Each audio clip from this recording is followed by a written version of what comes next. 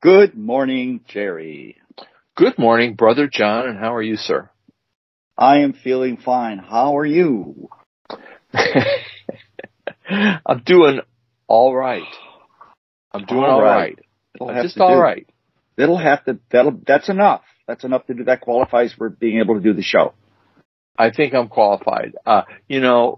Yesterday I was about a C+, but today I'm definitely a solid B. Okay. Which I think is that's perfect. So if you got your A game on, that can become a problem sometimes. Sure could. When it comes to doing the bro show. That's right. This is the bro show. We are actual biological brothers. My name is Jerry. My name's John. There you go. I'm sure you can tell the difference. Our voices are remarkably different. And we do have the same mother and father, however. I think that's important. That's what the birth certificate says. Yeah, we're going to go with that. Yeah, we're going to run with that one. Yeah, we're just going to go with it. It's better not to question these things too much. Hey, too complicated. What shirt or T-shirt are you wearing? Oh, well, listen, I Live Here 2 T-shirt with the Wolfie on it. I had to wear it today because I had my review by my boss a couple days ago, and I promised if I got a good review, I would mention the Center for Humans and Nature, and so I did it. I did it, boss. You did, didn't you? Yeah. Did it. Yeah. Well, I'm glad sure I got your that boss is obligation going to be over with. Yeah, it's done. Now we can trash him. No, I wouldn't do that. I wouldn't trash your work. No. No, I would never do that. And it happens. Well, I'm wearing the season of the ox. Ooh, that's nice. It's a nice T-shirt. That a good one. Our T-shirts became pretty highbrow when we started this thing with the seasons. Yeah. That rat, season of the rat. That was a good one. Yeah. Those were the days. Yeah, those were the days. It seems it's in a rearview mirror now. But we're here at this time, and we have a sponsor. It's the Horned Lizard Canyon, Horned Lizard Conservation Society, and they have a Horned Lizard Canyon T-shirt, which shows a frisky little horned lizard walking around in a canyon in West Texas with a red-tailed hawk flying over him. It's a really cool T-shirt. You can buy it there on their site. We got the link to it and everything, and 100% volunteer organization, no payroll at all. No payroll. They don't stuff their pockets with their salary. Or lizard skins. Oops, I shouldn't have said that. No, listen, this organization does an incredible job with research, promoting the fact that these poor animals are endangered and they need to be, we want them to survive. They're wonderful little critters. So they do their work, and they're headquartered in Austin, where you happen to be. Yeah. And all good stuff. Yeah, I think so too. Once things get a little looser here in Texas, once I think they're a little looser in Texas with regard to the pandemic, I want to get out and visit these guys if I can. Yeah. I think that'd be fun before the season's over. Right. I think that's going to be a good thing. So we'll see how that goes. And speaking of lizards, this week's lizard story, since this is the season of the lizard, this week's lizard story is, the lizard is so big that it's going to take 2 episodes to cover it. Yeah, it's a fascinating animal. I mean, we're not just talking because it's a big lizard, it has to be a big story. The fact is that this lizard has so many different interesting facts, it's going to take a while to get through it all. And the lizard itself is very large, 10 feet long, 300 plus pounds. Wow. That is one heavy animal. Well, we're going to talk about, efforts to conserve and protect this animal and how it reproduces, which is interesting. Next week. Crazy. Next week. Are we? Yeah. Next week we'll do that. This week we're going to talk about the lizard itself and, throw out a few facts and Okay. Okay. You ready? Are you ready? Where does this lizard hang? Am I going to have to worry about it being in my backyard? Indonesia. Okay, so I can rest assured that when I get up in the morning and I go get my newspaper, I'm not going to have to wait for a lizard to cross the street. No, you're not. But if you did have to wait, they can cross the street pretty quick. Yeah, and they're not only sprinters, but they're also marathon type. They do 7 miles per day. Well, in other words, although they're homebodies, I think they like to hang at home. They do. They live in the Indonesian archipelago. It's a series of islands, including the Komodo Island. Ah. So they're island dwellers. And you're right, they're very homebodies. They're homies. They hang in the hood. The scientific term for that is they're lounge lizards. That is the scientific term. That's not just Bill Murray that we're talking about now. That's actually a dragon. These things are totally prehistoric. If we put a link in here this week to the National Geographic article, and wow, I have to tell you, it's a really good article. There's some stunning pictures. Oh, the pictures are incredible. I mean, if you wanted to make a science fiction movie, don't go with the other lizards, the iguana, and that. No. Just go right to the gist of it. I mean, go for the gusto. Go with this lizard, Komodo lizard.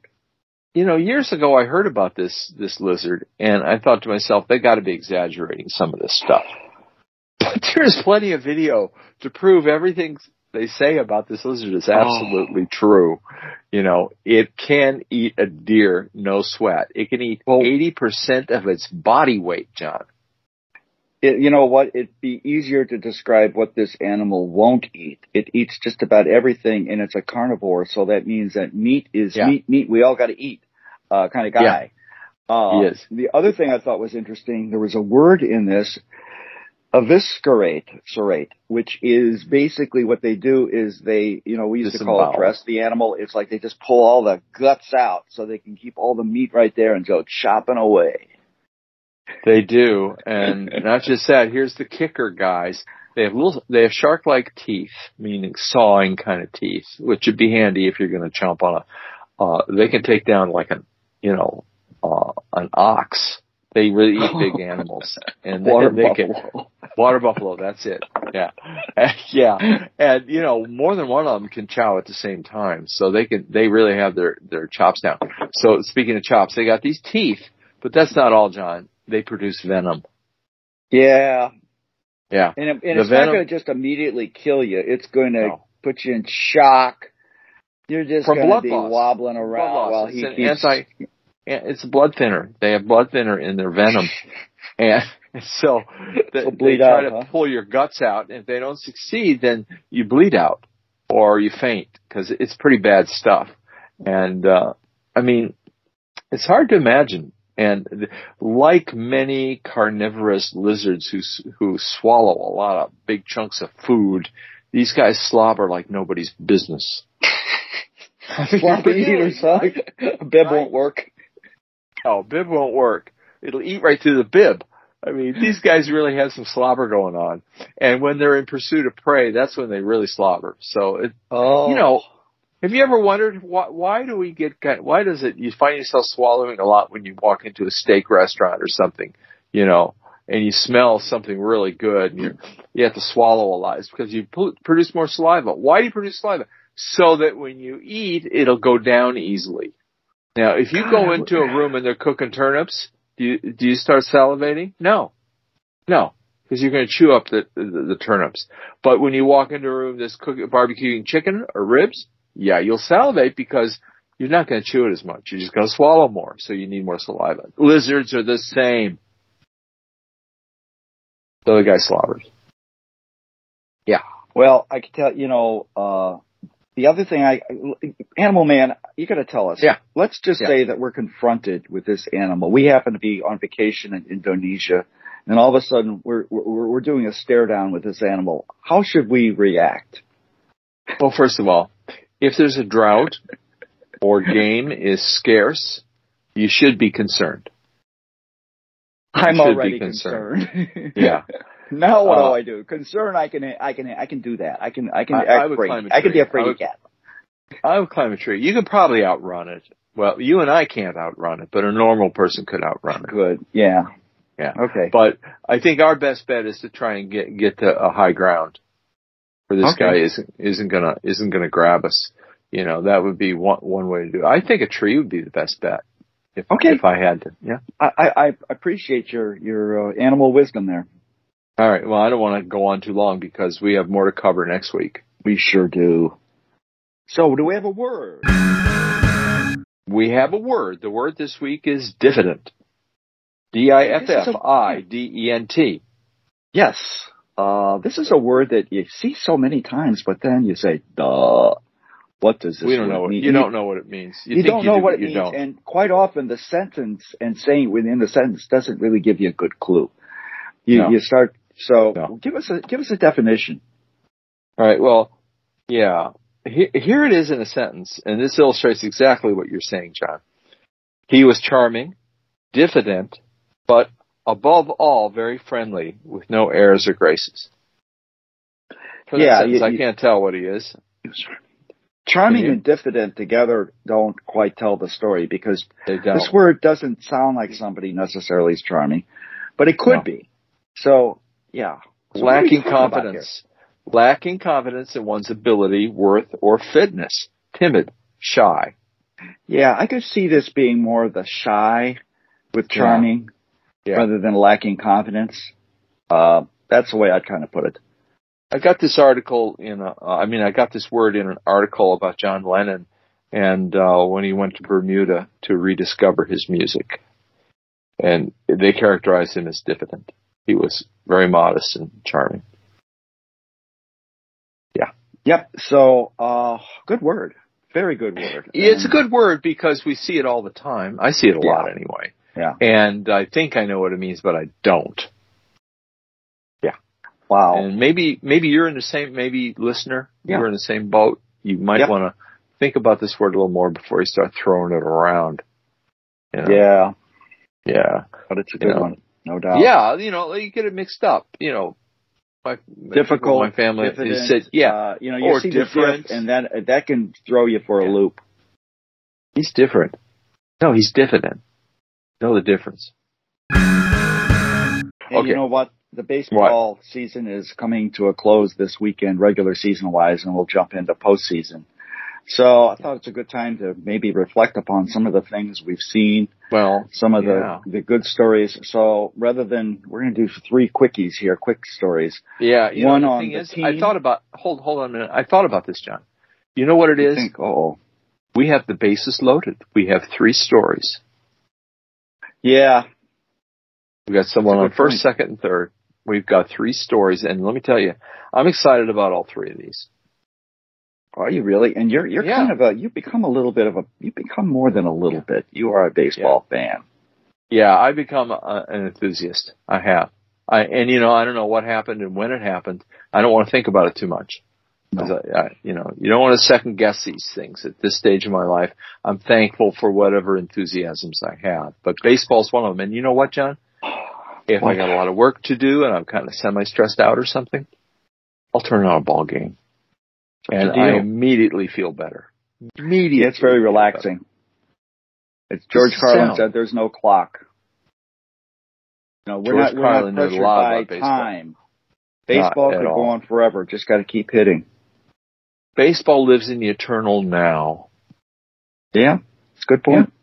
That's the way it works. So, look, we got these 3 stories. We got one called The Team, got one, The Player, and The Play. So we're going to start with The Team. And we're both St. Louis Cardinal fans. Well, at least I am, and I think you are too. Yeah. And so the Cardinals pulled off something pretty amazing, of which I was able to witness almost, I'd say, a good third of it. And that is the Cardinals had a 17-game winning streak that started in September, ended just a couple of days ago.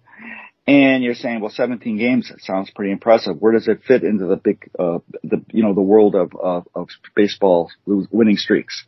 Well, 26 is the magic number. There's been streaks that are much more famous. The Moneyball 20-game streak of the A's. Since then, we've even had a 23-game winning streak by the Cleveland Indians. Actually, it's not even the longest streak in the month of September. Back in 1935, on their march to becoming the NL pennant winners, the Chicago Cubs had a 21-game streak. So what makes this streak so interesting? Several things do. The thing is, most of those other teams experienced success during the year. The Cardinals were, back in August, were not even a 500 percentage team, a 50% team. They were below 500. They were given, throughout the season, most of the season, less than a 2% chance of even making the playoffs. As of the early part of September, it was just a little over 2%. So what they did is they pulled together this miraculous streak that has resulted in them now being a wild card team, a participant in postseason. And they did it with a bunch of older players. And usually, when you get old, you don't get better. But the Cardinals, I guess, are like fine wine. They have improved. And if you take a look at you take a look at and you say, well, they must have done something, at the trading deadline to improve their club. They made 2 trades to get 2 has-been pitchers who were well over, ERAs were well over 5. Happ and John Lester. John Lester was originally a Cub.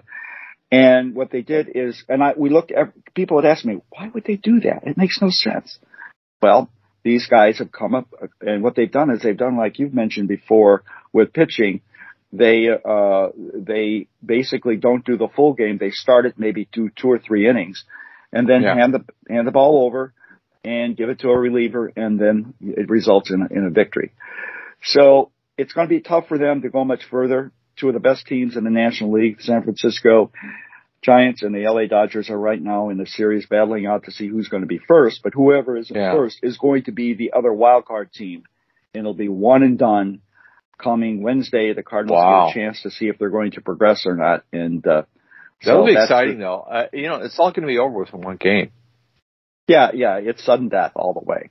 Yeah. So that's our team story. And I think our player story is a story that's evolved throughout the whole year. Can I talk about it's this? a story which I think you probably can tell as much about as more, because this is really what you got attracted to baseball, was with the Ohtani story. It's partially how. I had to learn more about it to keep up with you, but and most of it came back to me. I knew more than I thought I knew, from my childhood. But here's the deal with Ohtani, is that I was fascinated by this guy because this is the first time since Babe Ruth played that we had a home run hitter who could also pitch. This guy is, we talked about before in an earlier episode.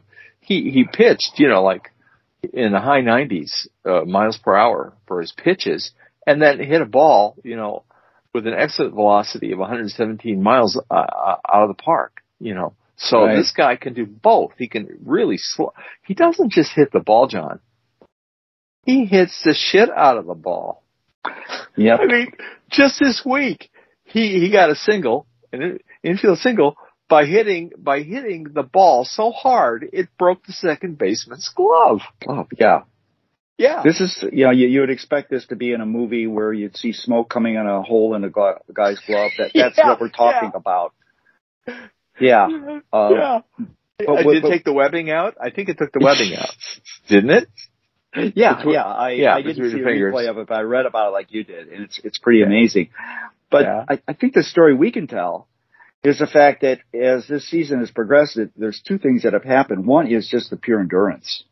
I mean, this guy is going to show that he can do both of them for a full season. And he has, even though his home run production has kind of lessened a bit, he has learned from that to become to demonstrate more of his skills, a complete player.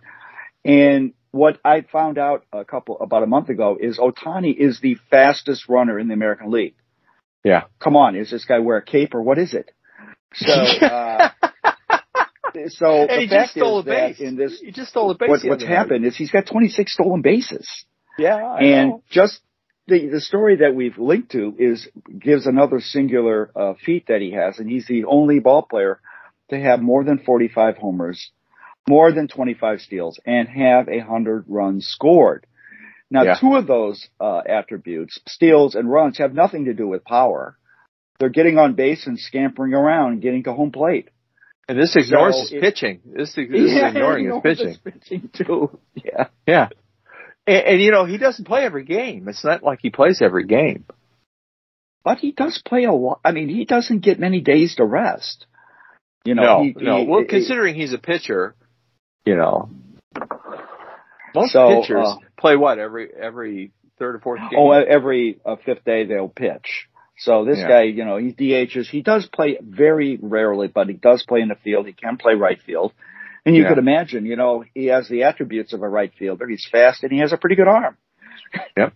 Yeah, I'd say it's a good arm. So he's a man. I think Joe Madden, the manager, said it best. He says, this guy is just now, his skill sets, he's just beginning to tap into his tools, his incredible tools to become that skillful, smart ball player, taking advantage of the things that are, that are out there to be given. So if you're not going to pitch me in a way in which I can hit home runs, I'll take a walk. I'll steal a base. I'll score. I can make it happen. Well, yeah, they are doing that. They're, I think the last part of the season, the reason he hasn't had as many home runs, it's the way they're pitching to him. They're pitching around him. Last night's a good example. Intentional walk. Yeah. I mean, they don't even throw. They say, I'll just put him on first base. Jeez. Wow. So that's the play. I'm going to have to say it. I'd say it. That's chicken shit. Really. Come on. You're not going to strategy. It's chicken strategy. Okay, I said it wrong.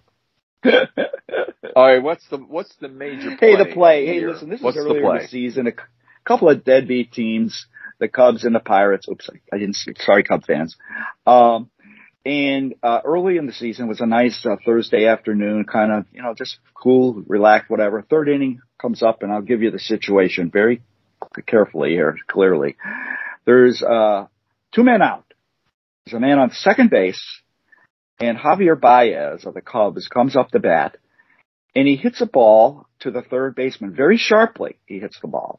The ball goes to the third baseman, and the third baseman very quickly puts an errant throw into the air, and it goes a little bit off the bag, a lot off the bag, towards home plate. It's on that side.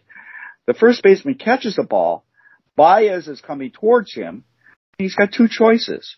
He can either go back and touch the bag and the inning's over and we go back in the dugout, or he can go try tagging Javi Baez. Instinctively, Baez realizes that he doesn't want to get tagged, but he's only got one place he can go. He can only go back towards home plate. Very anti-intuitive. Doesn't make any sense at all. No, because there's no reason to go back to home plate. No, the first base. No reason to go back.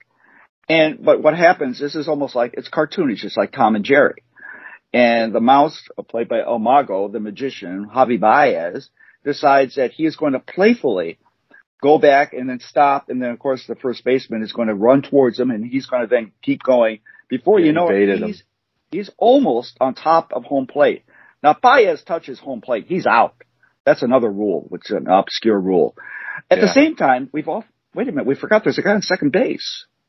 That guy is smart enough to be running around third base, and as Baez is approaching home plate from the first base side, the runner is approaching home plate from the third base side, and before you know it, the first baseman says, oh, the run. He doesn't realize that run's not going to count if he can just get Baez out. But what does he do? He throws the ball to the catcher to get the runner, and then Baez got a free route to go back towards first base. But wait a minute, the first baseman's not covering first base. Nobody's covering first base. Right. The second baseman realizes the part, and he just scampers over there, and he is unable to catch this wild throw from the catcher. Baez goes to first and then proceeds to go to second. So what do we have? We have one run. We've got a guy on second base. So that's funny. It's two errors. You got to see it. And there's one picture which I think shows the catcher, the two players, that are going to be running towards towards home plate and sliding, and then the first baseman. Now, I haven't mentioned the name of the first baseman because nobody remembers his name. He went on, in addition to, spending a fair amount of time on the couch with a psychiatrist after the play, he realized that the best thing he could do would be to get out of Dodge. So he not only was relegated to the minors by the Pittsburgh Pirates, he then realized that wasn't good enough. He basically got his ass over to Korea to play. That's right. He decided another continent would be appropriate. Yeah, he needed to be in another continent, and so that's the play. It's unique. There's nothing like it, and I mean, it's like if you go to a baseball game, you're going to see something different every time. Well, this one you will never see again. I'm virtually sure. So that's our play. Wow. Okay. Well, John, hey, we're running out of time. Otherwise, I'd like to talk for another 20 minutes about some of the stuff going on this season. Baseball. Hey, listen, but we got to get to groaners, don't we? Groaners. Hey, our groaners are supplied to us by Vincent Anthony Lauder Jr. Oh. What I decided to do this week is I decided to go into my groaner vault. In fact, I went to the deeper recesses of the vault to get some oldies but goodies. These might be repeats, but they're some of my favorites. So I'm going to lay two of these on you. Okay. I'm ready. Here's the first one.